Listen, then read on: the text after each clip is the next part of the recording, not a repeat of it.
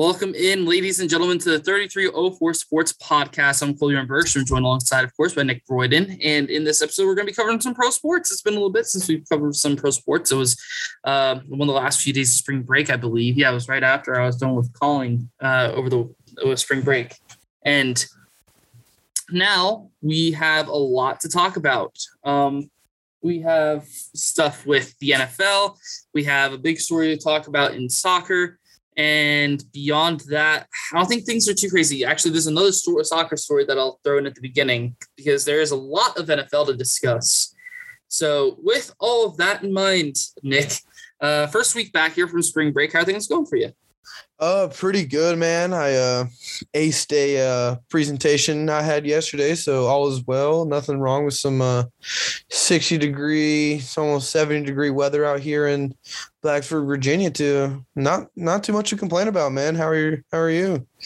Doing all right, other than the fact that a building that's meant to have AC never has the AC, so it's not great in here overall.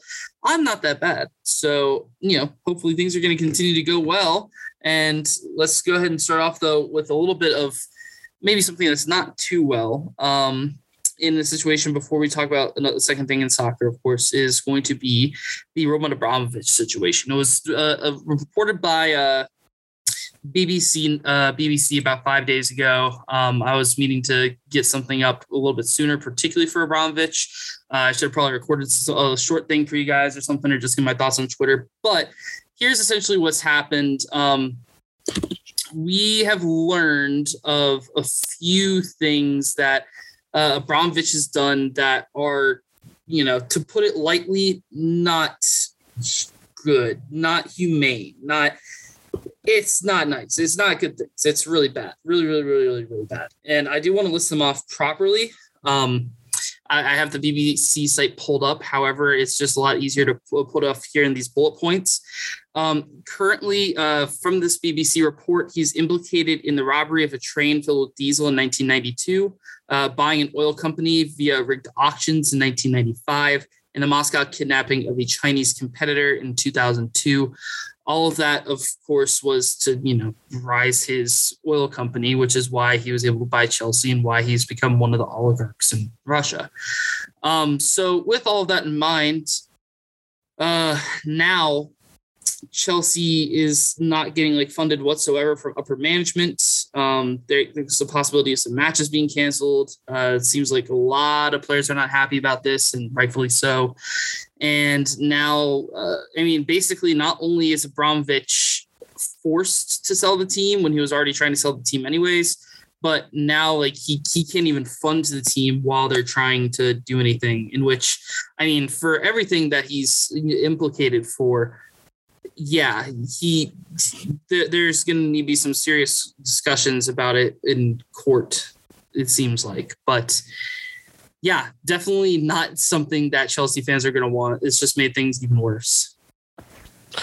Yeah, so I see that his plane and 99 others apparently it was they got grounded or they had some type of violations.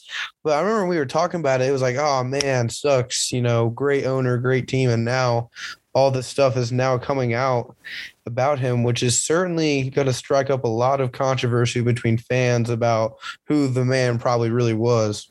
Mm-hmm. With everything that's going on with Russia, to have one of the oligarchs implicated for these crimes, I think it's reasonable to say it's not too surprising. No. But it's certainly unfortunate for fans of this club. I'll still stand by the fact that he definitely seems passionate about the club, but granted, it was one of his investments, so of course he should be passionate that way as well. But that's not saying that what he did was wrong. He was absolutely wrong, and we're going to see exactly if these implications fully come to light. I think he was trying to just kind of get away from these Western I think it was saying like he's trying to get away from some like the Western sanctions or whatnot with that plane. That's why I was, grounded. But I digress. There's going to be a lot about Abramovich to talk about over the summer. Most likely after, hopefully Russia and Ukraine ends soon for the sake of Ukraine. But it's a lot of dirty stuff, and it's stuff that, it does not belong in our sport. And yeah, I mean, there's not much more to say about it. It's kind of wild, and it's not stuff I'm particularly as familiar with, but it's just, it's fraudulent and it's disgusting. No. So on a little bit more of a brighter note for everything else, we do have one other thing to talk about, and it's the Champions League quarterfinals. And I think that's a little bit exciting to talk about here. Now, the Champions League quarterfinals are going to be starting for a couple weeks, but the round of 16 is officially over. So may as well kind of talk about the teams that are going to be in the quarterfinals. So first of all, Manchester City topped Sporting Lisbon in their leg, which wasn't too surprising. They started off by thrashing them 5-0 in Portugal. But Man City's going to go on to play Atletico Madrid, who beat United, I believe, 2-1 in aggregates, United being Manchester United. Benfica beat Ajax in what I believe was a close series. I'm just Yeah, they beat them 3-2 on aggregate.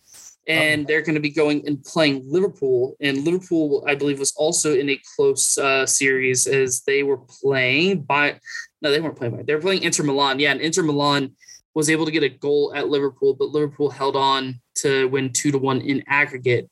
So what seems to be a favorable matchup for Liverpool.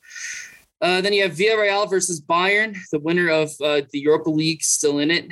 Also, they beat United for that. But Villarreal in the Champions League had to beat Juventus to be able to get to this point. Beat them 4-1 in aggregate, and it's not too surprising Juventus isn't in a great place right now. And Bayern, I believe, destroyed Red Bull Salzburg. So I expect this to be a lot closer of a fair than people may expect. Solely because Villarreal, I think, is a step up in competition. And then you have very much an iconic matchup, though granted with everything that's going on with the club, it's going to be interesting to see what happens. That, of course, being Chelsea versus Real Madrid. Chelsea being Los Gliés and Real Madrid being Los Gliés 4-1 in aggregate, and Real Madrid beating PSG 3-2 in aggregate, scoring all 3 goals in the second leg to move on. So really cool quarterfinal matchup. Definitely shout outs to Benfica and Villarreal being a little bit smaller clubs, quote unquote, getting to this point. I don't know if you have any takes on this, but is there a team out of these that you'd like more than the rest, possibly? I definitely like Man City. I did do some research, like I remember I told you I would. I see that down the corner files. I feel like it's kind of, is it really a David Goliath matchup? You know more than with the Benfica and Liverpool. It is basically a David and Goliath matchup. Yeah. It's definitely really cool to see like those small clubs make it really far. Liverpool obviously being a very, very good team, but I am really interested in the Real Madrid, Chelsea. That's always been, 2 of the top clubs performing of course right now. So that's probably going to be a game that I'll tune into. My roommate, very big soccer head. So I'm sure that's going to be on the TV, but look, that's my main game right now for me, man. My concern with that obviously is the financial side for Chelsea. It's going to be hard for them to possibly be able to, be able to possibly move with this, because it's been talked about that they might have to forfeit some games due to this monetary kind of constraint that they're in right now. Yeah. However, I do think that if we're talking about the best matchup of the quarterfinals, it's certainly, to me, and this is going to be a little bit of it might be a left field shout for some soccer fans, but it's going to be Villarreal Bayern.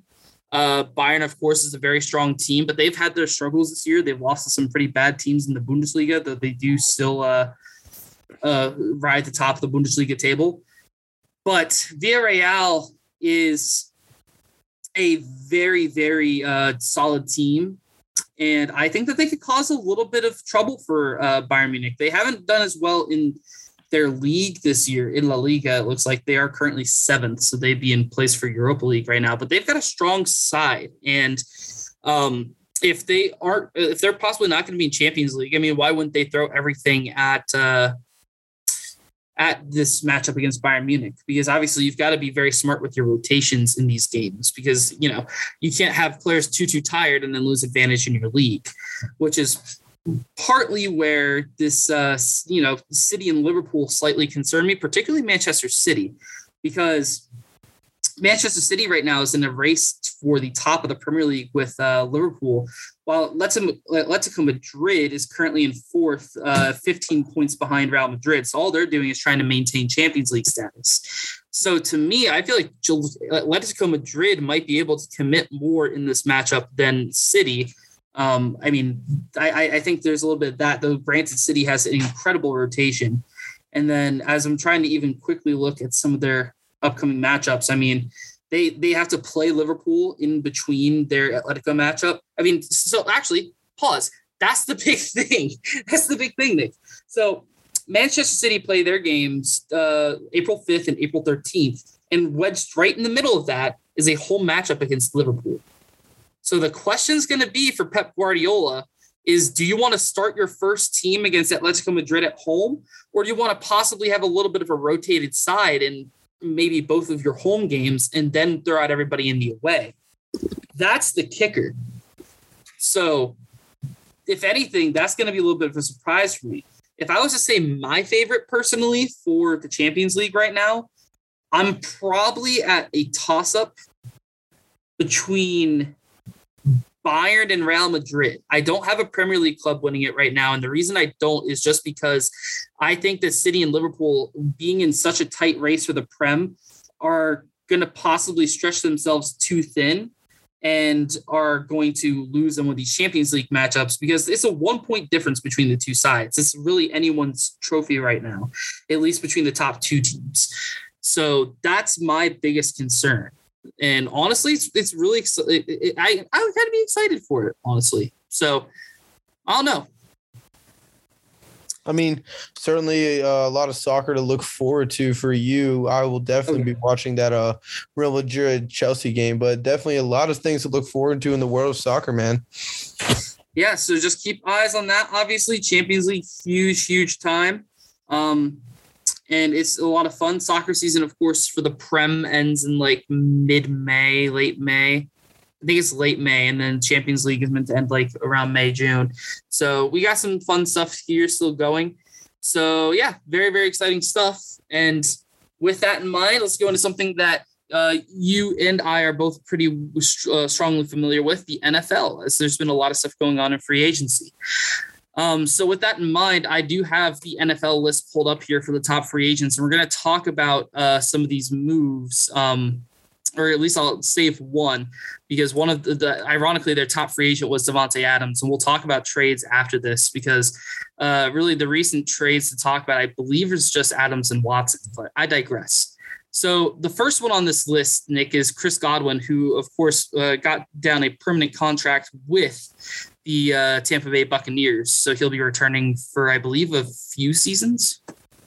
Yeah, so, I mean, he played really well on the franchise tag in the second and final season when he was with Tom Brady. And he definitely became like one of their go-to guys in an already stacked wide receiver lineup with Mike Evans and him. And until Antonio Brown lost his stuff, but he definitely should probably come back pretty well from the knee injury, I think. And he's a really, really good player. I think it was essential to bring him back when he's really young. He's 25 years old. I think re-signing him was a great move by the Buccaneers. Yeah, he's only 25 or 26. Yeah, just really, really young player. He's someone that we talked about, or at least the NFL world talks about, when Brady came into Tampa, that he could become a top guy in Tampa. And it's not necessarily that he hasn't been good, but we haven't quite seen what we originally expected, if that makes sense. So not that he's bad, of course. Like, Godwin's really good. He's really good when healthy, and he's definitely a good target for Brady. But obviously, with signing down on a multi-year, you're going to be hoping for his to continue to grow. And ultimately, I think that Godwin and Evans is one of the most fun, if not the best duo in the NFL, at the receiving position. And to be able to keep those guys for returning Brady is certainly good. Following that, though, we were close on this. I forget who you said. It may have been Vegas or no, I think you said he was going to resign originally, then maybe Vegas. I don't remember. But J.C. Jackson, the true top free agent here on the NFL list, because Chris Godwin was franchise tagged originally, is going on his way to the Los Angeles Chargers. Yeah, so that is a really good move. As you know, we talked about last week, an already really stacked defense with Joey Bosa and now Khalil Mack, but then they're bringing in J.C. Jackson, who the entire Chargers secondary had 17 picks overall, but in the last 2 seasons or season, he already had 17 alone. So he's already tremendous in coverage, and he's definitely going to be their number one corner. He had 8 interceptions, led the league with 23 pass breakups, and I just think him going to the Chargers is going to make the Chargers just an even better team.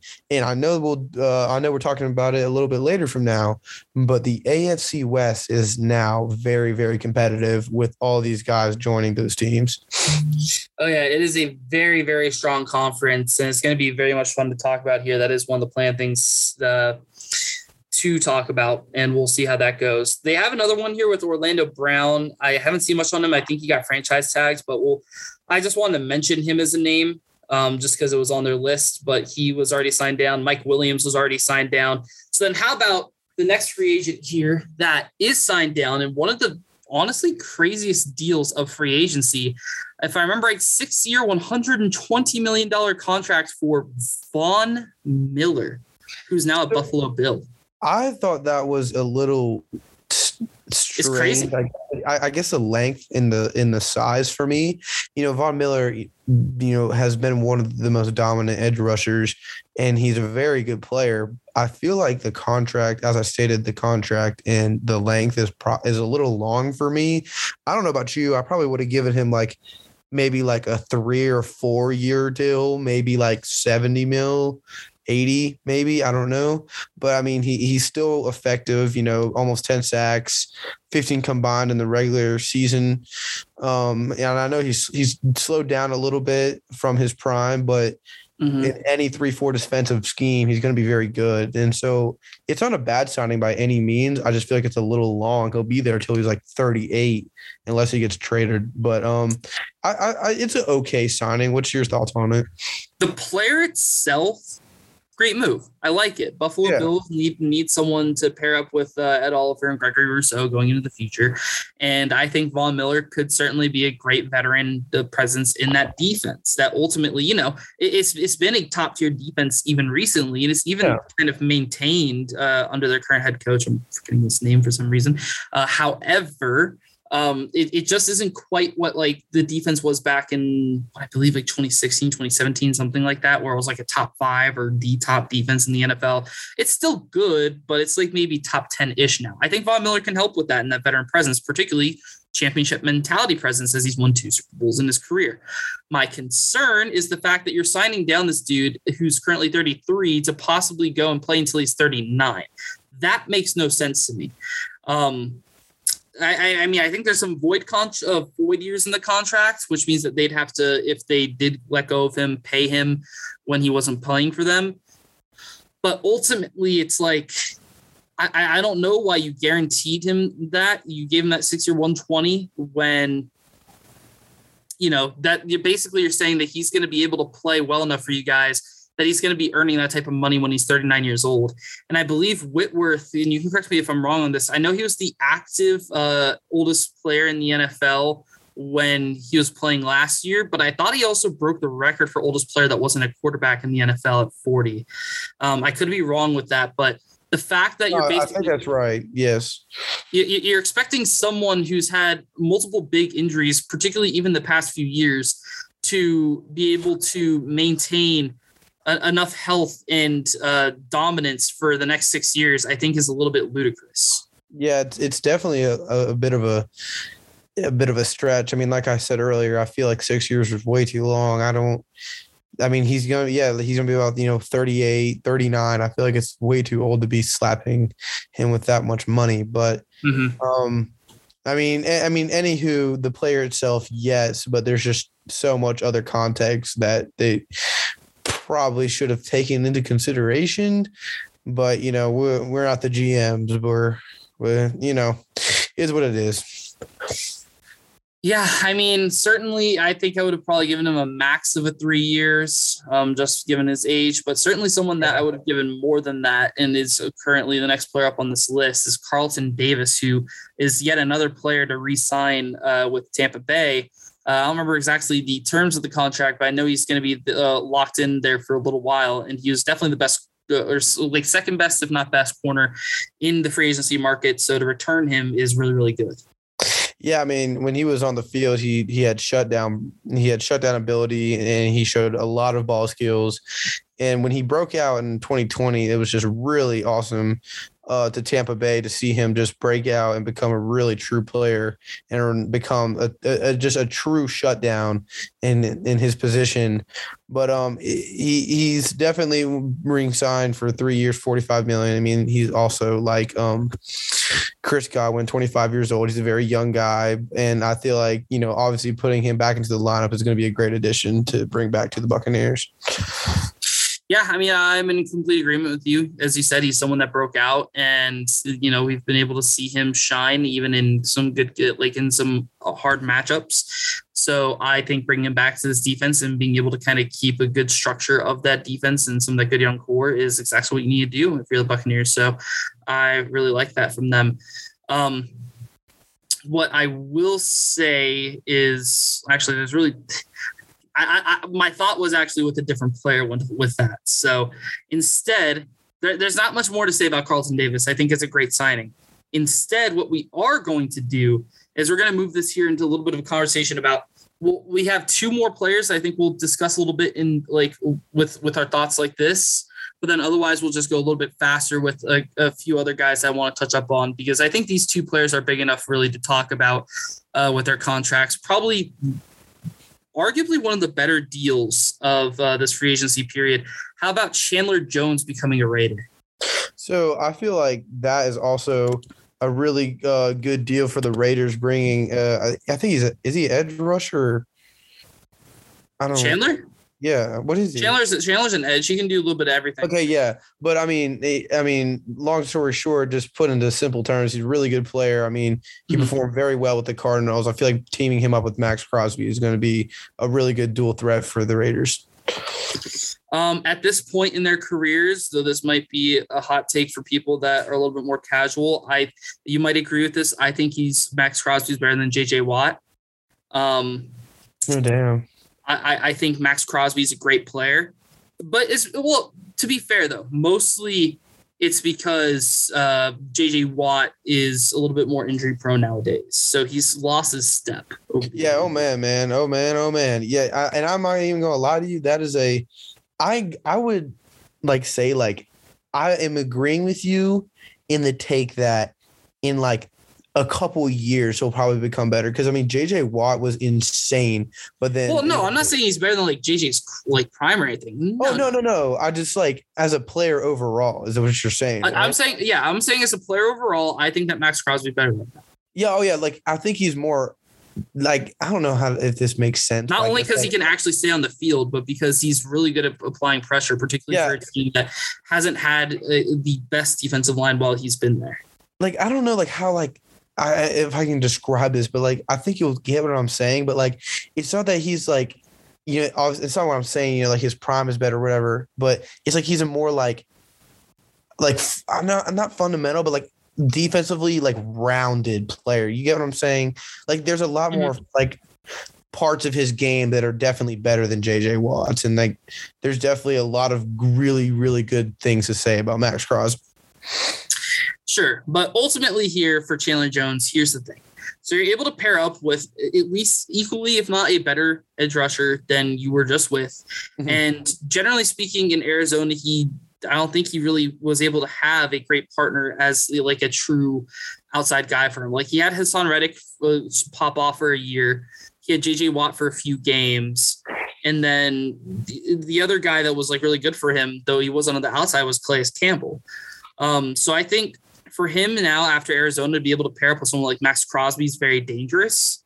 And I think it's a great signing by the Vegas Raiders. I do think that ultimately what they did after this, which was actually, I guess, another trade that we can talk about, which was they got rid of Yannick Ngakoue. I think that was a little bit not great for them. However, ultimately, Chandler Jones is an improvement on Ngakoue, no matter how good you can consider him. And I think that Jones could help them in the long term. He's also someone that I believe, and you correct me if I'm wrong, hasn't had as many health concerns, certainly not as many as Von Miller. So I think that that's also a plus side that you should be able to rely on him, throughout the season.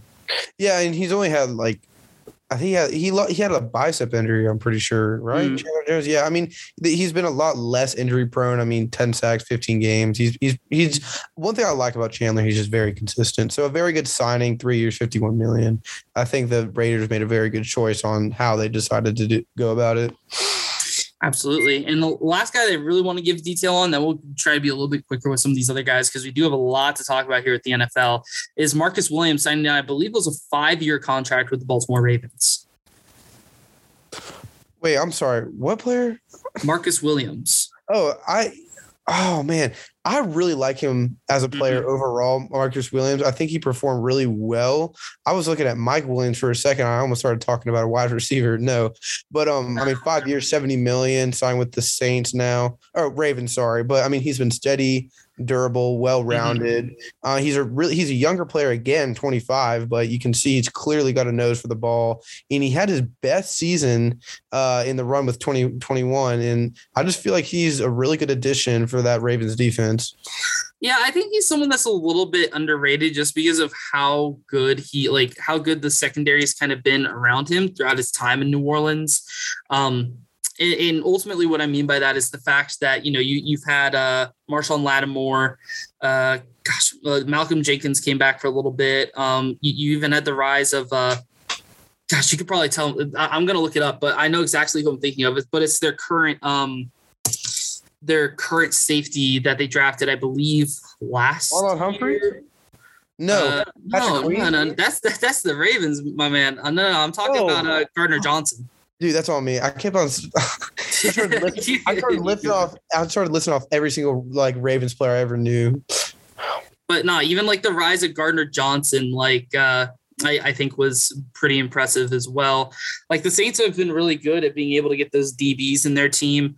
Malcolm Jenkins isn't even still there, but I digress. I think that ultimately this worked out for both sides because the Saints were able to sign Marcus May on a cheaper deal. And I think Marcus May will certainly shine in New Orleans. I think he kind of fits really well comparatively to Marcus Williams. But at the other end, Marcus Williams, I think, is someone that's talented enough that he's really going to make an impact for this Baltimore secondary and is going to be a good partner with Chuck Clark. That is a crazy secondary to play with each other now for a while, that being Humphrey and Clark and Williams. There's probably even another corner I'm forgetting. It's a really talented secondary, and it's just really good for Baltimore as they're going to try to not miss the playoffs again with, Lamar Jackson. I think that's a strong, strong move for the Saints. One of my favorite moves, just kind of quietly. But beyond that, some other moves that have made their names, and we'll be a little bit quicker with these. Allen Robinson going to the Rams. I do. I mean, the Rams are now very, very good. I mean, they still have Matt Stafford. I think they also signed Van Jefferson, didn't they? So now, Von Jefferson's been on their team. He's still a rookie. Oh no, I mean, yeah, I mean, what I'm continuing, but I mean, the Rams wide receiver lineup now gets even deeper and even better. So I feel like a very good signing for them. I don't think Robinson brings too much for me that's different from Odell. Ultimately, it's just. I guess if McVay thinks that Allen Robinson could be a really good guy to take the load off Cooper Kupp, then that makes sense and good for you. It'll be interesting to see what happens with Robert Woods, but Allen Robinson, that definitely works. Brandon Sheriff is now a Jaguar. And I mean, the Jaguars made they started shelling out all their deals. right as free agency hit, they were on the ball, just started hitting off, giving guys contracts. They've made use of their money for sure. They're signing a lot of good guys, and I feel like he will be a really good contributor to them. And I mean, Jacksonville, in my opinion, is not doing bad, despite what everyone says, but a very good signing for them, in my opinion. Yeah, actually, speaking of, then may as well mention this one quickly. Christian Kirk signing for what I think was a ludicrous amount of money. No, that contract was insanely dumb. Yeah, very dumb contract, but I do think ultimately getting Kirk wasn't a bad move. It wasn't. Yeah, it wasn't a bad move, but like, I don't think he even had a 1,000-yard season, did he? No, not. Yeah. I don't think he's really even come close to that. He had 1 year as the number one in Arizona. I believe that was the year with It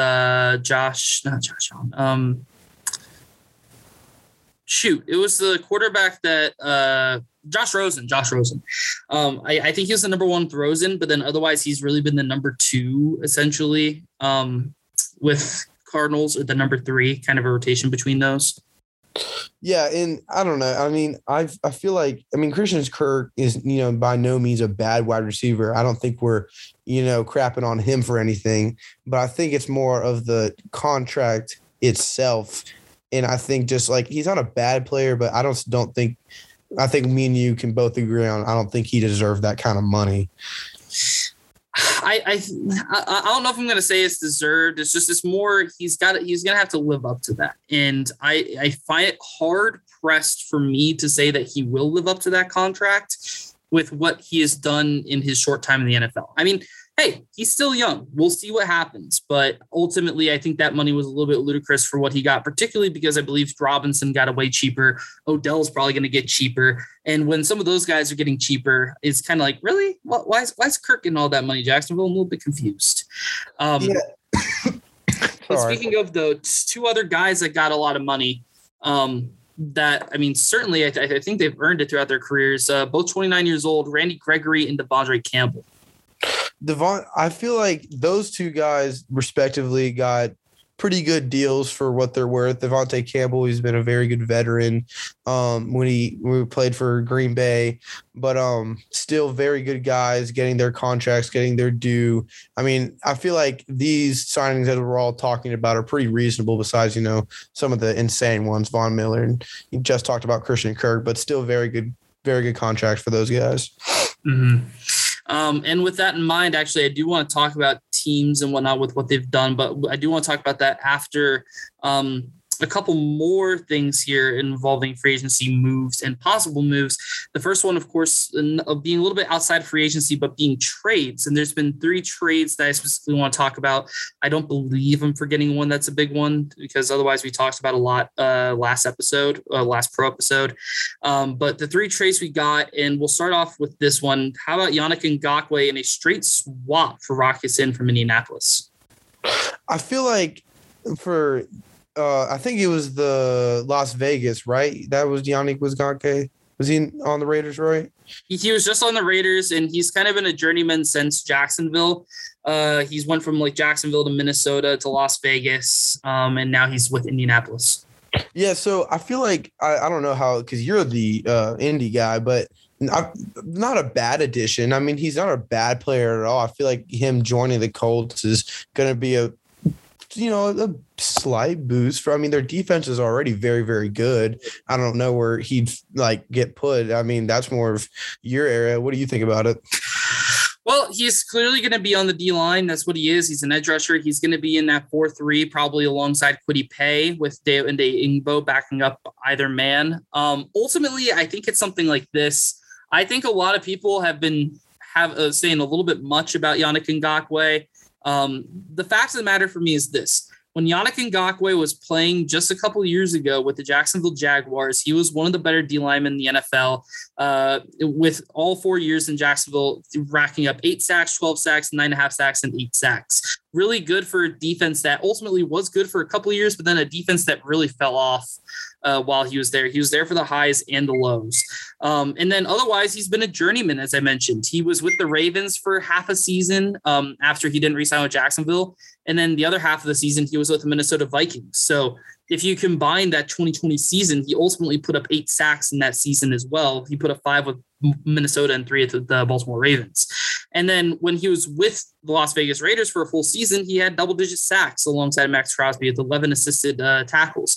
The dude is, I think, because I remember Dan Steinbach on radio when we talked, I think this was brought up, or actually, I think he and I may have talked about this before radio, was the fact that he didn't think that this was that big of a deal. I think Ngakoue, with at least for him, I don't know with the NFL like as a whole, I think that's underrated.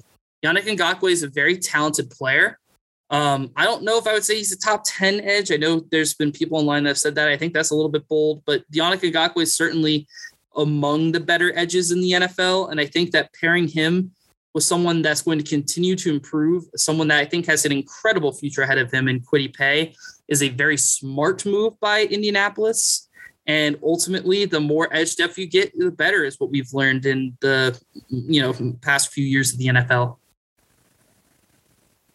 Yeah, I mean, I really like that viewpoint. I feel like, I mean, the indie man himself, gave a pretty good explanation on why it is important. I mean, that just, one thing I like about hearing your side is it kind of gives me a little bit of a new perspective because, I didn't really think it was a big deal, but, that, obviously shed some light on it. So, all's well.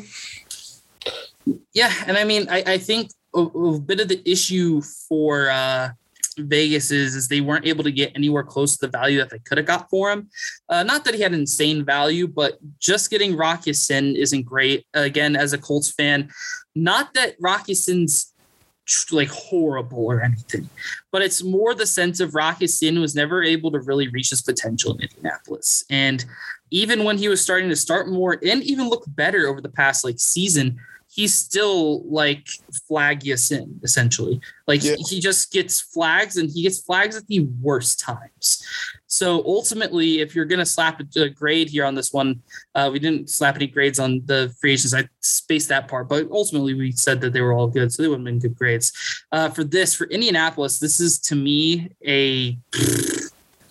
honestly, it's not that big of a cap hit either. I would probably put this as at least an A. I would probably argue an A+. And then for Las Vegas's end, I guess C+. No, this is like a D+, if that. Okay. It's just because that's way undervalued for Rock Ya-Sin or for Ngakoue, and I get it. They wanted to free up cap, and they needed to free up some cap, particularly since they're going to be involved in the next player that we'll talk about. But ultimately, it's like you basically got rid of Ngakoue for a bag of chips. And that's not great. You could have got certainly more for him. But speaking of that other player that they went ahead and got for their first and second round pick this year is Davante Adams, who is now a Raider. Yeah. So, I mean, obviously a huge deal we kind of talked about it a little bit, but obviously a huge deal for, Packers fans losing their number one wide receiver. But I mean, them getting the Davante Adams and the Fresno State guys, Derek Carr and Davante Adams finally joining forces. I mean, this is a huge deal. I think it was wasn't it around 151 million or something like that? Yeah, he's getting paid roughly $30 million. Yeah, so I mean, franchise tag inside the Raiders, 5 years, $141.5 million overall. But I mean, he's the best wide receiver around in the NFL, in my opinion. And he's definitely going to get the first option for sure. But I mean, overall, really good signing for them or trade swap. I feel like for the Raiders, in my opinion, this is a very clear A+ to get Davante Adams. Yeah, I think ultimately getting Davante Adams for what you got him for is, I would say, an A+. Though granted, it is your first and second round pick. I do think he's worth it. He's certainly a top 3 receiver in the NFL, if not the top receiver in the NFL. I'd be hard pressed to really argue who would be higher than him. But ultimately, I think that, getting Adams and particularly pairing him up with someone like Carr is the best case scenario for the Raiders, because I think there's some questions from outside of the NFL, from neutrals in the NFL community. That's Davante Adams is good, but is he truly the number one guy? Like Green Bay's had a horrendous receiving core to pair with him for years now. And basically Rodgers has no one else he can really throw to. It's kind of like, if he was to move on, is he really going to be the same guy? You've now put him on a team where he is going to be the same guy. So I think that Adams and Carr have a great connection that's going to make it to where Adams is not going to skip a beat being moved from one team to the other. And ultimately, this isn't bad value for Green Bay as well. Like, as a Green Bay fan, I wouldn't be, punching the wall or anything for getting just a first and second for Davante, because, not only is it a wide receiver, and ultimately, though you guys aren't good at drafting them, it is relatively replaceable. But really the biggest thing of this is that you don't have to pay that 30-odd mil that you did offer for him, but he just didn't want to stay in Green Bay. So I think that for getting what you got for him is actually reasonable. And ironically, you can even look back just a few years and see how, though granted, horrible trade, but DeAndre Hopkins' trade, this is leaps and bounds better than what Bill O'Brien did selling out that whole Houston Texans team. So with that in mind, I think for the Raiders, this is I'd probably say an A+. I mean, it's not probably. I would say an A+ because I don't think you can really do much better. Whether he's the number one receiver or not, you're pairing him up with Adams up with Carr, and they are very familiar and with one another and have incredible chemistry. So I think that will show on the football field. And then for the Packers, I think, could you have got better? Probably, but ultimately it's not that bad of a deal, and you're able to save a lot of money in the long run. So I'd probably rate this still a B+. Yeah, because like we talked about, it's not a terrible. I mean, as a Packer fan, it's like, we kind of just gave up like our only good wide receiver. I mean, no hate on Randall Cobb, but like, it's not terrible for what we got back. But I mean, we kind of get to save a little bit, but then the Raiders still get their really good option in Davante Adams. So I mean, overall, it's like, I agree with you. I mean, like A, B for both sides, give or take, but not a bad way for both teams. Yeah, absolutely. And speaking of probably one of the more controversial things that have happened over the past week, but we did say that he was going to move quickly, and ultimately he did. Honestly, I don't even remember who I said was going to get Deshaun Watson. It may have been Carolina, but yeah, I think we both said Carolina. I think we both said Carolina, but ultimately, I know I said that the Browns were a dark horse. I think I said that before. Like, I think ironically they talked about the Browns right after we dropped that episode. But the Browns, who were the dark horse, now have him, and ultimately they are in a weird spot with Baker on how they're going to move him, but you got one of the top 5 quarterbacks in the NFL. I mean, yeah, he's a true difference maker. I mean, he's, in my opinion, a really, really good quarterback. I mean, now he's going to be their, clear starter. I mean, I know we talked about a massive, $230 million, contract extension, but now because they have Baker Mayfield and they're going to have to look for places to trade him, it's just weird now because, I mean, I know they're probably not going to keep Baker, but you have 2 top-level quarterbacks who are now just sitting in the same place and like, okay, what do we do now? But, once the league finally, get to decision on Watson's status for the, next season, the Browns can for sure move forward knowing they have one of the best young signal callers overall. So I definitely have to say for the Browns is probably like an A-, give or take, because just on Deshaun Watson is like pure talent and how he finally gets to play a snap. So I'd say A-. Yeah, I'm going to make sure I have the full value up here. But I ultimately think for what they traded for Deshaun, presuming everything, that things will get cleared up for him. Ultimately, I didn't think it was bad value. I just want to see what the trade value is. I don't have it here. I hate looking up things on the internet. It is so much easier when I just have things there on my phone when it's originally there. I know there's definitely a few first round picks involved. Good Lordy. I'll find it on Twitter. I feel like I can almost guarantee I can find it on Twitter. However, with that being said, Deshaun Watson is someone that I want people to think of it like this. Deshaun Watson was able to carry the Houston Texans to the playoffs on multiple occasions when they really had nothing of a team there for him. Like, it was just not a good team at all. When he was there, that defense was just bad. It was good for a couple of years, if I remember right, and then after that, it just kind of fell off.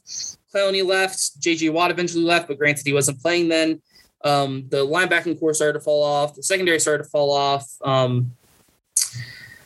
You had like the O-line was never really good for him. DeAndre Hopkins was traded away. Basically, everything that could have went wrong for Watson in Houston did. And yet he was still able to try to bring that team to the playoffs, or at least will them to something that was like close.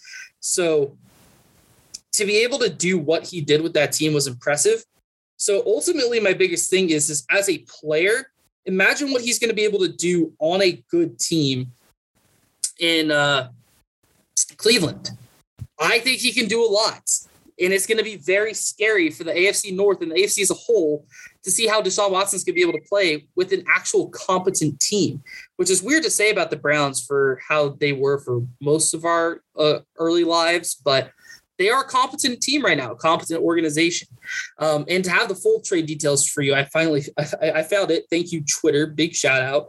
The deal was Browns got Deshaun Watson and a 5th-round pick this year, but they gave up their 4th and 3rd this year and their 3 first-round picks, 1 this year, 2 next year. I think that's incredible value for Deshaun Watson. Deshaun Watson, I think before the legal allegations would have probably been worth 4 first-round picks minimum because he was just a franchise guy and he was becoming one of the top 3 guys in the NFL, in my opinion. But now that, with everything that happened, I think that's great. And for the Browns, this is certainly, I think you're in the right range. I'd probably rate this an A-. And for the Texans, this is an A+, honestly. And you might be slightly surprised by my saying that, particularly since I said they could have got more value for him. But the reason I say it is because they don't need him. And their relationship was broken off for about the past 18 months. And yet they still dealt him for 3 first-round picks. So you can now use that kind of like what you were trying to do with Robert Griffin, which was where Deshaun Watson was able to shine. With the Robert Griffin trade, I'm referring to back in 2012 or whatever. I digress. You can now take those first round picks and try to reinvest that into the team to build around Davis Mills, who I think we even talked about last episode was ironically the best rookie quarterback last year. Oh man, that was a shocker seeing him up there. But the Texans definitely did better than when the DeAndre Hopkins trade. I mean, they definitely got a little bit more bang for their buck here, and they certainly did. I mean, the relationship, like you said, was already terrible. I mean, it's been terrible, and I mean, Bill O'Brien and Deshaun Watson made it very clear that he hated that place. So him getting out. And now he will be very scary on the Browns. So there's a lot to look forward to next season. Now, I will say with the negative of this does say a lot about how women are viewed. I know that's something that Mina Kimes has brought up and a lot of other analysts in the NFL world. The fact that he got paid this new contracts and a lot more money and a lot of guaranteed money and the value of the trade and everything. I think that's a little bit negative. I do agree. And obviously there's still possible legal implications to come. But ultimately, when you're looking at it on the pitch, it's a good move.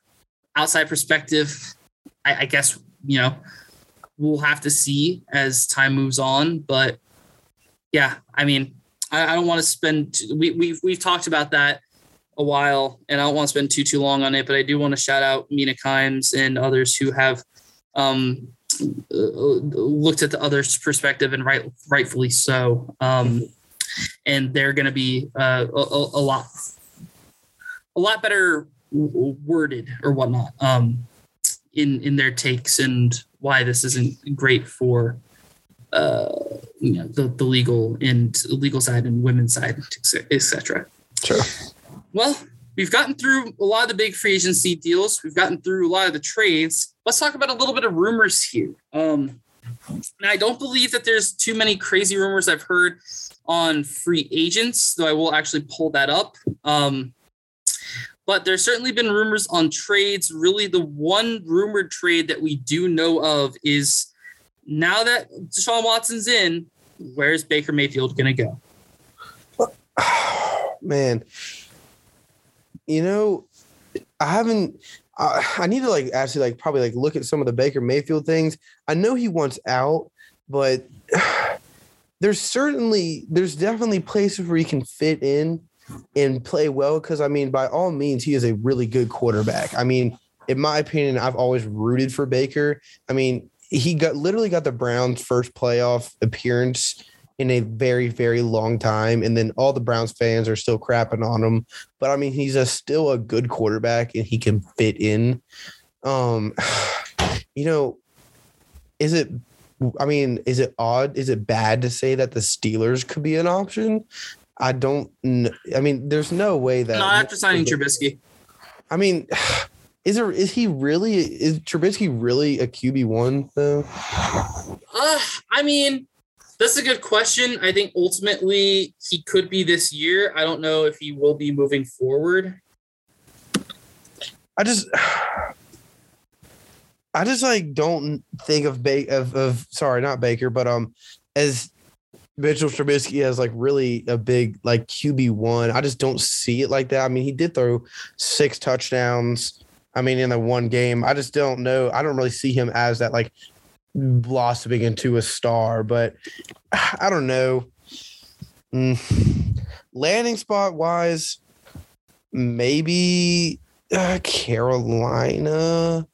I don't know. Someone who needs a quarterback. What do you think? Ultimately, from what has been rumored and from what isn't surprising, and honestly, I definitely prefer this, is Indianapolis. Yeah. It's been the team that's been rumored by the media. It's been what's been talked about over the past few days. With one of the rumors being that he told he told Cleveland that he wants to be traded to Indianapolis. Ultimately, I think his value is going to drop a little bit. Apparently, his value is at a second or third right now, which I think is, a little bit of tomfoolery, particularly since you just traded for Deshaun Watson. So everybody knows that Baker Mayfield is not going to start for you next year. So, if you weren't to trade him now, then you'd have to let him walk, I think, because I think he's in his 5th year here with the Browns. But I think we talked about this with Indianapolis, actually, because I think we talked about this with Mariota. We don't need the impossible and stuff that, Carson Wentz would try to go for, though it can be appreciated. We just need a competent quarterback that's a good game manager. And over the past 2 years, Baker Mayfield went from trying to pull off the impossible with Cleveland and even did by, I believe getting them into the playoffs as a 7-seed or 6-seed or something like that. But we just need him to be a game manager. And over the past 2 years, that's what he's had to do with Stefanski, because Stefanski's offense is really more focused around Chubb and Hunt. And, you really use Baker more if one of them gets injured. They didn't want Baker to throw 40, 50 times a game, probably not even 30. I think you're keeping him into that mid to low 20s. And that's exactly what I think he would do in Indianapolis with Jonathan Taylor and Nyheim Hines and possibly still Marlon Mack. I don't think he's been dealt yet.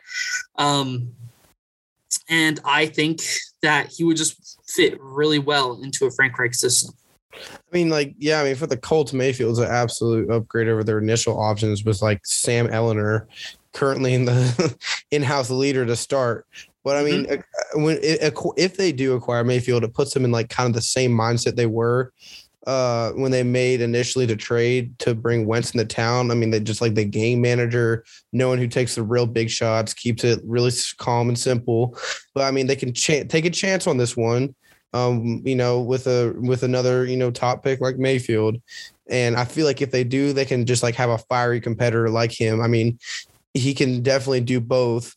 And, I think bringing him in will probably just add a little bit more spark because, he's just, you've seen him. He plays with all passion. So I think if they can get him, it'll be a serious upgrade. And he just fits into the Colts, in my opinion. I know I said Carolina. I'm thinking of places where they need a quarterback, but for the Colts, having Jonathan Taylor certainly helps. And, their offensive line, very, very good. And they're not a bad team by any means. So if he were to land there, it would not be a bad destination. I think ironically, because the other quarterback that we've talked about getting traded to Indianapolis was Jimmy Garoppolo, and I'm like, no, please, no. I think we mentioned, I may have even mentioned it myself, that I think I may have brought up Carolina. We may have talked about that. I kind of feel like that's becoming a little bit more of a reality, which is going to be very interesting to see. I'm not wanting to bring up too much on Jimmy Garoppolo. I really want to move more into free agents because Baker's really the biggest trade candidate now to bring up. But I find it really interesting because Carolina do desperately need a quarterback, and I feel like that's kind of what we're getting to now for the Panthers, that it's kind of Garoppolo or nothing. So I think that's very interesting. Maybe the Panthers are a trade down candidate. Maybe they go and draft a quarterback in the first round still. I don't know. There's a lot of interesting stuff, and we'll talk about our mock draft, of course. But also just a quick update here with some of these free agents. We haven't really heard much from the Teron Armstead camp, so I don't want to speculate too much on him. We've talked about Dolphins and Colts. I don't think there's really been any crazy rumor of where he's going to sign. It seems like things are going slow with him. But Tyrann Mathieu, he's definitely had some rumors around him. Where does it seem like he's likely to go? He wants, I don't know. Is it that he wants out of the Chiefs, right? Sorry? Is it that he wants out of the Chiefs, or is his contract up? I forget why he's a free agent. It's not that yeah. But somewhere where he's definitely needed. He is he can fit in anywhere. He's a honey badger. He's he kind of led the positionless player movement, but I don't know.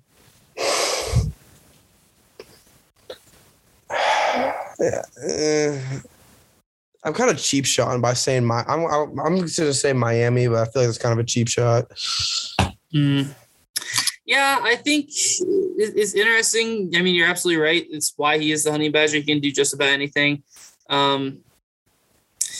But I'm trying to look it up here because I remember this was tweeted by another NFL account that's been talking a lot about this type of stuff. I know, again, and this is going to sound, almost biased, but I know that Indy was genuinely one of the teams that people said that he was interested in going to, which I found to be interesting. I didn't expect that to be us to be a team for him to consider. But granted, if he was to fit in as a corner, that would certainly work. But I don't know. I just kind of feel like they're probably going to look for more like a corner. There's someone on this list of players that I am going to say is going to go to Indy. So instead, Miami's not a bad shout, but my only concern is that, they just brought in Javon Holland, and Javon Holland had an incredible season. So, I guess you can move Honey Badger to strong safety, but honestly, I'd probably say Washington. I think Washington makes a lot of sense. They have some cap space. They desperately need a safety, and Honey Badger would be a good leader in that backfield. I'm not even that's actually a pretty good place for him to land. I know I just kind of spitballed Miami, but Washington by no means would be a bad place for him. They could definitely nab him if they do. It would be a pretty good signing for them, in my opinion, because he still has a lot of good play in him. Oh, of course. And Rivera would certainly love to bring in someone of his caliber. But speaking of bringing in someone with decent caliber as well, how about current Super Bowl champ Odell Beckham? Because he's probably not going to be going back to Los Angeles. No. I know, with the bias thing for me, I feel like as a Packer fan, if we could get him, because they have expressed some interest, but it might be a far shot to grab him. But in my opinion, it might be Green Bay or maybe Jacksonville Jaguars. I know we've said the Jacksonville Jaguars for a lot, but I feel like the Jacksonville Jaguars have the best chance. After Kirk, there's no way they're going to bring in Odell, because if they want to bring in Odell, they would have already brought in Odell. At least that's in my opinion. So why would you waste the money on Kirk and not Odell? But well, Kirk's a lot younger, so that's that's true. And Kirk hasn't been injury prone, unlike Odell. But granted, I do think Green Bay is his best option. I think for Green Bay, with the cap space that they now have freed up, it wouldn't cost an insane amount to get Odell in. They've already shown interest in Odell in the past. I believe when he was with New York and with Cleveland, they were in talks to trade for him. So I think that there's a mutual interest, and I think that Odell ending up in Green Bay would be nice for Rodgers to possibly be his wide receiver 1 next year. If I was to listen to another team, I'd probably say the Tennessee Titans. They just cut Julio Jones, and I think that you could pair him alongside A.J. Brown and have a really nice partnership. And I kind of think that as well, though they could look at wide receiver in the draft, and maybe they would trade up in order to do so. I think it would probably be more in their best interest to go for a free agent, because they still need to go and get like an offensive lineman. So I think with that in mind, it'd probably be smarter to go and get Odell than to go and just get one of the first round wide receivers. Like if you want to get a first round wide receiver, maybe do it next year or something like that. Yeah. But with that in mind, there's only 2 more that I really want to bring up here with the first. No, we'll bring up one more because I don't think we talked about him too much. We may have, but so we'll have 3 more here, and we'll kind of blow through these real quick, and then we're going to get ourselves here into our mock draft. Last 2. Well, not the mock draft. We'll have one other thing.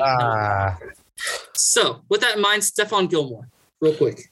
Okay, real quick before, I'm sorry, but I'm just looking at some other websites, but they're literally one of the top options for Tyrann Mathieu is the Commander. So good looks by you for that one. But for Stephon Gilmore, I mean, obviously, he's kind of a veteran. He is a veteran at this point. But for Stephon Gilmore, I can't really think of very many places to slap him in. I mean, I don't know if I want to Jets. I don't know. I mean, they lost Marcus May, so I'm gonna say the Jets. I like that as an option. I think that could certainly be a lot of help for Robert Saleh. This is the player that I was mentioning that I want Indy to bring in. He's only 31.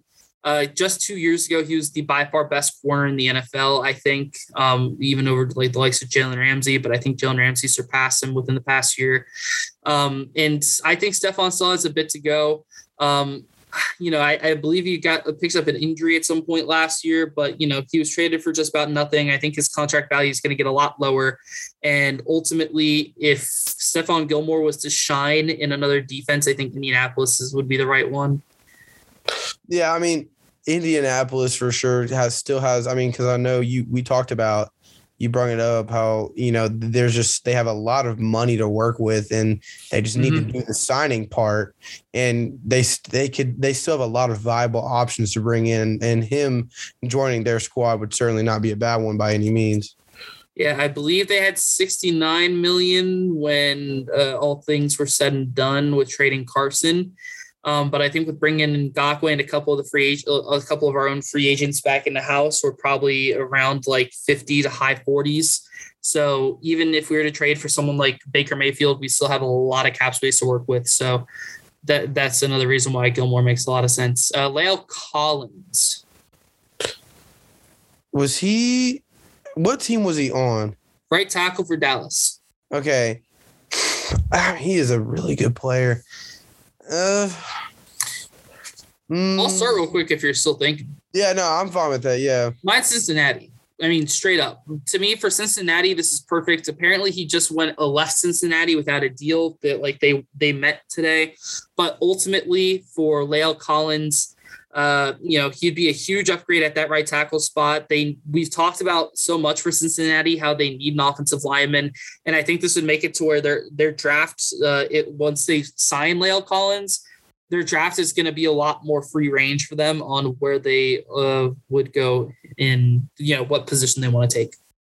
Yeah, and I completely agree with the Cincinnati Bengals. I mean, the Bengals have done a great job improving their offensive line. They got Ted Karras and Alex Kappa, but they still have some work to do to go and protect their future. Starting and in my opinion, future MVP in Joe Burrow. But the Bengals can certainly use an upgrade at right tackle, and Collins, of course, would slide in very nicely into that position, and doing whatever they can to protect Joe Burrow is an absolute must. And I totally side with you on the Cincinnati Bengals. I feel like he would fit in very well.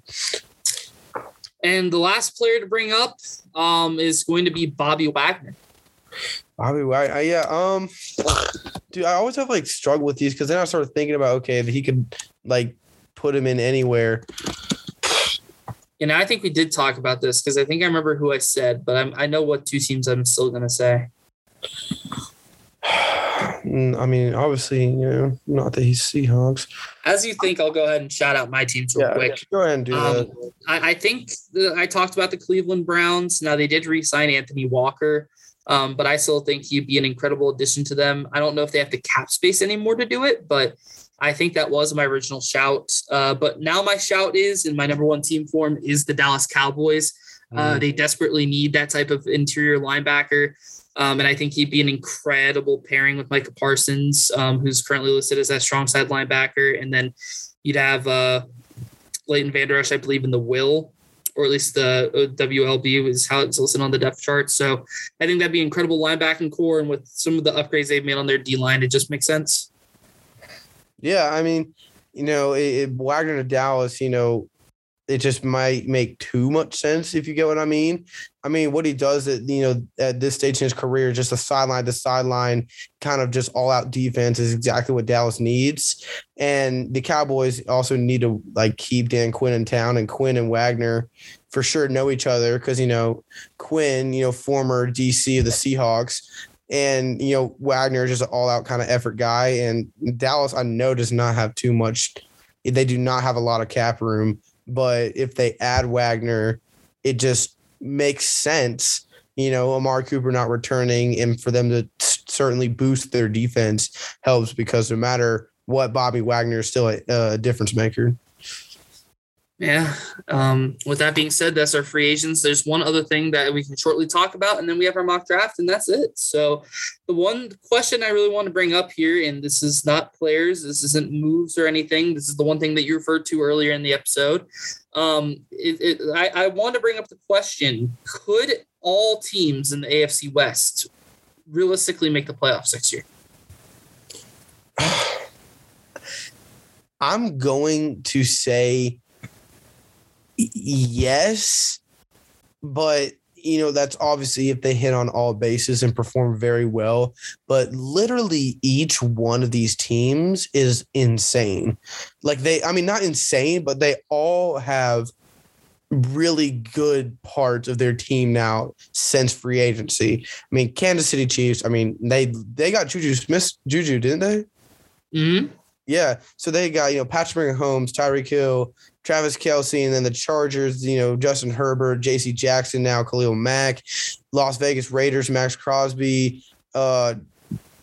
Chandler Jones, Derek Carr, Vontae Adams, Denver Bronco. I feel like Denver Broncos are now, I said it earlier, but probably the weakest, or maybe the Raiders. Russell Wilson, Jerry Jeudy. All of these teams are just so good and have a lot of talent. What do you think about it? Because, I say yes, but, you always have a different perspective for me. I give it a reasonable odd. I'm going to say that there's at least a 35 to 40% chance of it happening because you've not only have to look at the division itself, but you have to look at the AFC as a whole. Yeah. The division itself is the by far best in football right now. You have what I think would be fair enough to say 4 top 10 offenses with arguably 4 top 10 quarterbacks in the NFL, all in this division. With the pairings that you mentioned, Mahomes and Hill and Kelsey, and then you have Wilson and Okwuegbunam and Judy and Sutton, and you've got, Carr, Adams, and Renfro and Waller, and then in Los Angeles you've got Herbert and Allen, and and Mike Williams, like you've got some incredible offenses there. And I didn't even mention the running backs for those teams. So that's going to be very, very strong against, obviously everybody, but then they also all have incredible edge rush. I think the Chargers probably have the best defense in the division. It's a toss up between them and the Broncos. I think the Raiders and Kansas City defenses would also be competitive next year. So I think that then with that in mind, if you're looking at the rest of the AFC, it's then who's going to compete.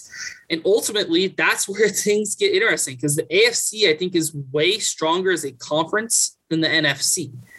I mean, if you just look at it, like in the AFC North, you now have the Browns who seem like a super team, but you also have the Ravens who look really strong. And the Ravens and Browns are both going to be vying for playoff spots next year. And that's not even mentioning the Bengals, who were the runners-up for the Super Bowl. You've got in the AFC South, you've got the Colts and the Titans. Both teams that are going to be vying for, particularly once the Colts get a quarterback in there. Then in the AFC East, you've got the Bills and the Dolphins and even the Patriots to consider. So honestly, I'm even taking my odds down a little bit. I'm going to say 30% chance of happening, but it's still reasonably high just because I think all these teams in the AFC West are really good. The only thing that is probably going to break this down, and you don't really predict on this much, and it's not like I'm predicting on this. I think this is really going to be the eventual outcome, is that one of these teams are just going to get banged up. Yeah. And I think that's going to be the issue for at least one, if not multiple of these teams. And then I also think that Vegas' defense is a little bit concerning outside of their edge rush right now. And Kansas City's defense hasn't been great for a little while, so they need to improve that. But yeah, it's interesting. I feel like that division's an absolute toss-up right now. It's very weird. It could really go one way, one of four ways. So it's going to be very interesting to be able to watch that division. Certainly the by far best in professional football. But with that being said, we have our Blitz mock draft, of course. We'll talk about some moves that we find that are interesting. But ultimately, we're going to go through these 32 picks. I think we did have our mock draft last episode as well, but we definitely have to re-up this because of all the trades that happened. Because now we have, the Houston Texans have multiple picks and the Green Bay Packers have multiple picks. So there's a lot of stuff to cover now with this first round. So with that in mind. Yeah. So ready to kick it off? Yeah, I'm good. Hold up. I need to pull up I had a guy that I needed Green Bay to pick him. I'm trying to find him again. I forgot his name. I will also point this out as well, and to continue to point this out, no trades are going to occur still. And that's going to happen for two reasons. The first reason is that I don't believe that there are really any rumors now of a first-round value player that is going to be traded. So ultimately, there's really no team to consider like, oh, they're going to trade a first rounder for this guy. That's the first part. The second part is we're not going to speculate on teams that are going to be moving up. We don't have enough really, whether rumors from the professional media to be able to get that, or in that case, we don't really have enough of a feel on these teams to really go with that right now. There's still a bit of free agency to go. We are still a little bit over a month out from the draft. So keep that in mind for why we still aren't going to be doing trades probably until early to mid-April. All right. You ready to kick it off, man? Yeah, you want me to lead? Yeah, I'm sure. I'm fine with that. Okay. Well, my first round pick, my number one pick in the draft is changing. This is actually going to be the third time it's changed. I originally thought it hadn't changed, but this time it's going to now be Aiden Hutchinson. It was Evan Neal, then Ikem Ekwonu, but now it's going to be Hutchinson. I think they're going to add to that defense. Yeah, and I second you on that. I have him first as well. My second pick in the draft, and this one's a little bit crazy to me, but it's Kyle Hamilton. Okay. I don't know if you're reading my mind, but, that's the same here. We're now 2 for 2, but I'll continue on. We'll see how this keeps going with number 3 here. I think that his getting undervalued is a little bit of smoke. I'm going to have Kayvon Thibodeau here at 3. I think that with how great he is, he's going to certainly be a game changer for this Houston Texans organization. Yeah, we should have knocked on wood, man. I came in Ikongwu or Akawu, or I don't know. I'm bad with names, but Ikem Ekwonu. Yeah, I got him going 3rd. Well, I have him going 4th to the New York Jets. Yeah, and then I have Kayvon Thibodeau to the Jets. A little bit of flip flop is fine. I got Evan Neal then to the New York Giants. Second you on that. I have Charles Cross to the Panthers. I think I've had that in every single draft. Is second you on that. Then I have Trayvon Walker to the New York Giants to pair up with the really good interior defensive line they have. I got Derek Stingley Jr. to the Jets. Or not Jets, sorry, not the Giants. Yeah. Yeah, no, I mean, I like that as well. Obviously, they just cut ties with Bradbury, I believe. They got ties with one of the corners. So then at pick 8, I have Drake London to the Atlanta Falcons. I got Drake London as well. You know, obviously the loss of Calvin Ridley would probably prove to be too much. Pick 9 is still Ahmad Gardner for me. I got at 9, I got Malik Willis. Okay, so now you're going down the quarterback route for Seattle. Yep. All right. I mean, maybe they're blowing smoke with Drew Lock being their quarterback, but it's going to be interesting. Yeah, I mean, I could see it. Quarterback there for him. At 10, I have Derek Stingley now to the Jets. Yeah, for the Jets now, I have Treylon Burks. Oh, Treylon Burks that high. Okay. I like that. I do have wide receiver next, but I have Garrett Wilson going at 11.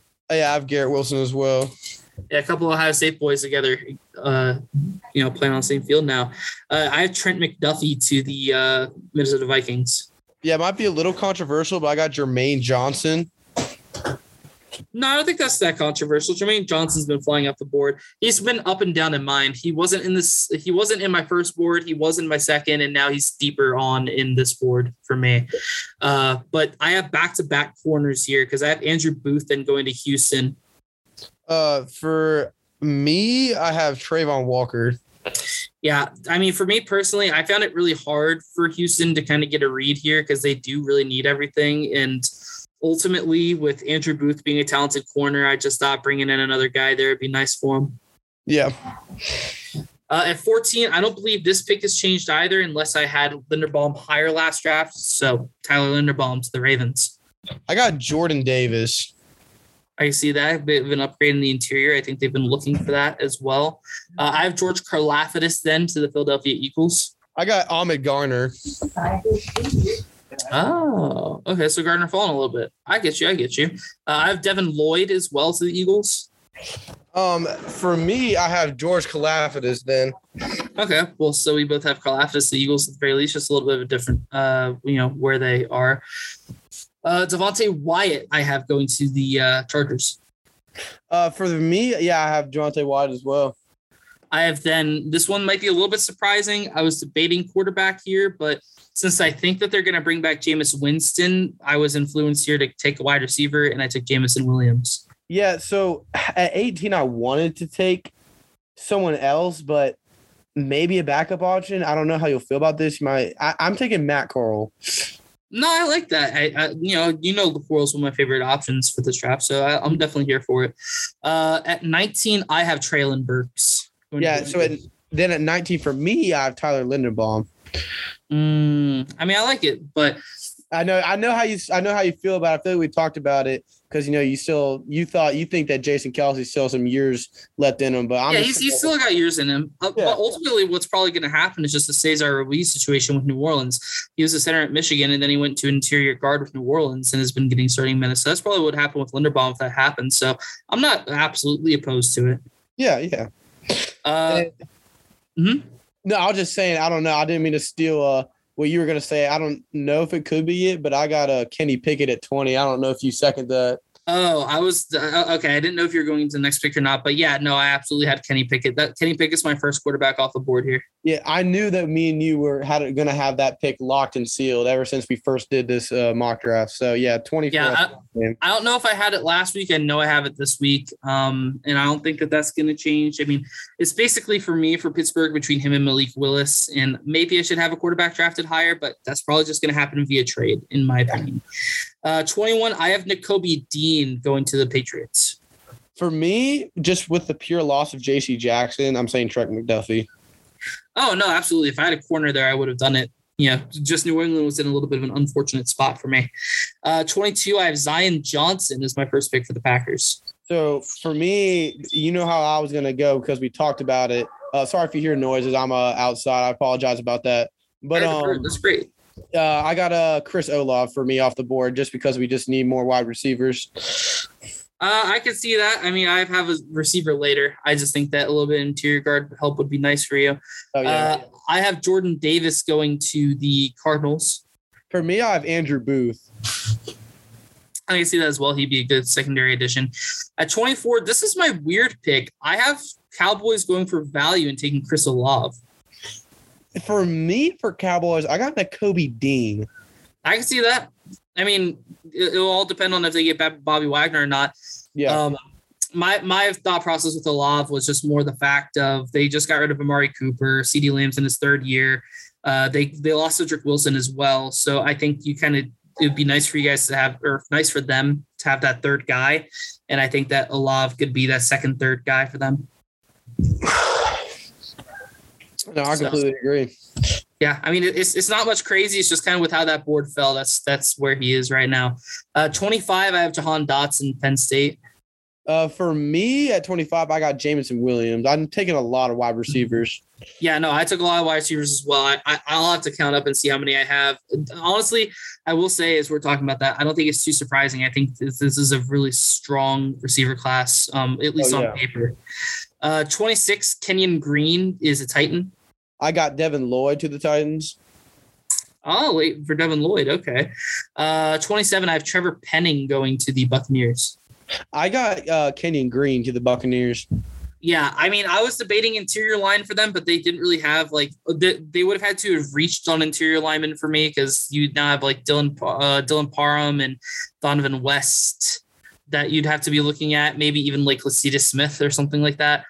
The reason I went Trevor Penning is because they could always kick. I'm forgetting his last name, but his first name's Donovan. He's currently starts at left tackle for them. They could always kick him into guard. He does their left tackle did just about a little bit of everything for him. He can kind of fill wherever there's a need on the offensive line. And Trevor Penning started at left tackle during his time with Northern Iowa. So I just thought that was the best case scenario, have two young tackles. Oh, yeah, no, without a doubt. I mean, it's always, it's not one than the other. So as long as you have a backup plan, man, you always do. Absolutely. And with that in mind, for the Packers, your backup plan at receiver was Sky Moore from Western Michigan. So, I don't think for me I could go this whole time without saying David Ojabo. And if he wasn't injured, I wanted to say David Ojabo. He's always been my favorite, but however, his injury has hindered that. So for me, for the Packers, I'm taking Christian Watson. I mean, I know I've drafted wide receivers for both Packers, but I mean, wide receiver now is a must because we do not have very many options. But Christian Watson, in my opinion, is if he's not drafted first round, then he'll probably be taken in the second. But, I mean, I feel like he's, for me, a must-take for the Packers at 28. I think that's a high rise for Christian Watson, but granted, he did have a very strong combine, so I wouldn't be opposed for his getting taken early. I don't know if the first round's quite his territory. I'd probably have him as like a mid-second round guy, but certainly Watson's value is just skyrocketed since the combine. Yeah, and that's what I'm saying. Without a doubt, it's definitely like a bit high. I know I'm probably reaching with that, but I don't think it's that bad though. I mean, he could certainly be the combine riser, kind of like Jamin Davis was for Washington last year. Oh, yeah, without a doubt. A guy that's been littered around most people's first rounds, Bernard Raymond, is a Dolphin for me. For me, I'm taking Trevor Penning because I just feel like he just is a very, very big man, and he just. Yeah, we both take tackles here. Yeah. At 30 is actually where I have Jermaine Johnson, and partly is because I don't know if they're going to be able to afford re-signing Melvin Ingram to a contract that he'd like. So for 30 for me, I got Logan Hall. Logan Hall? Yeah. Interior defensive lineman. For Houston. Yep. Yeah, I mean, he's got a lot of talent. It might be a reach, but I like definitely like when you're getting towards this late first round picks, if they aren't traded, it might be reaches. 31, I have Daxton Hill to the Bengals. Probably the first time I've mocked them not getting a lineman. Yeah. For me, I have, I'm going guard, so I'm going Zion Johnson for me. Mm-hmm. And then my last pick of this draft, I would be remiss if I did not have Malik Willis in the first round. So he's going to go to the Detroit Lions in my first round. I know I took Malik Willis very, very early. I think I had him at 8 or 9. But for me, I have George Pickens, wide receiver from Georgia. Yeah, I'm starting to believe a little bit that the Detroit Lions are willing to buy in on a quarterback this year. Yeah. And I don't think it's that bad of an idea, particularly like because if they ultimately do want to get a guy, if whoever they draft shines, then they can package them with a first-round pick or something like that. Yeah. But I think that, as I said, with Malik Willis not getting drafted earlier, it might be a little bit of an oversight on my end there. But with that kind of occurring and no other teams needing quarterback late, it's just kind of fell into Detroit's lap. And Detroit will certainly say thank you for that, as he's kind of becoming one of the top guys on the board. So with that in mind, that is our third edition of the mock draft, and it will be very interesting to see how our mock drafts differ after doing all of these. But beyond that, I mean, as we're recording, a huge upset is Baylor was the first number one. Yeah, almost a comeback, man. I was rooting for Baylor. I mean, I don't know. I heard some stuff about some of like what happened during the game that wasn't great. So ultimately, one of the positives for my March Madness bracket that has been bad, really bad, as most of you guys would know. So. And ending everything on a bright note, of course, it's been a pleasure here to record with you again, Nick, and we'll have a great rest of this first weekend of college basketball that we're going to talk about on Monday or Tuesday. But beyond that, there's not much else here for you, ladies and gentlemen. This has been another episode here of the 3304 Sports Podcast, a little bit of a pro episode covering both worlds of football, that being soccer and NFL. Obviously, we'll have a lot more to be able to talk to you on the NFL end next week as more free agency and trades occur. And we'll certainly have a lot to talk to you with college. We might even break those up because we probably have a lot to talk about with college. Obviously, unfortunate losses for Virginia Tech, but a lot of craziness in March Madness because, of course, that is the reason why it's called March Madness. So very, very exciting times. It's been a lot to talk about, a lot of sports to digest, and I hope you guys have been enjoying it. I hope you guys enjoy the rest of the first weekend here in the March Madness tournament, as I'm sure Nick and I will. Thank you, of course, for listening to the 3304 Sports Podcast. I've been Kolbjorn Bergstrom, and please take care. Have a great rest of your day.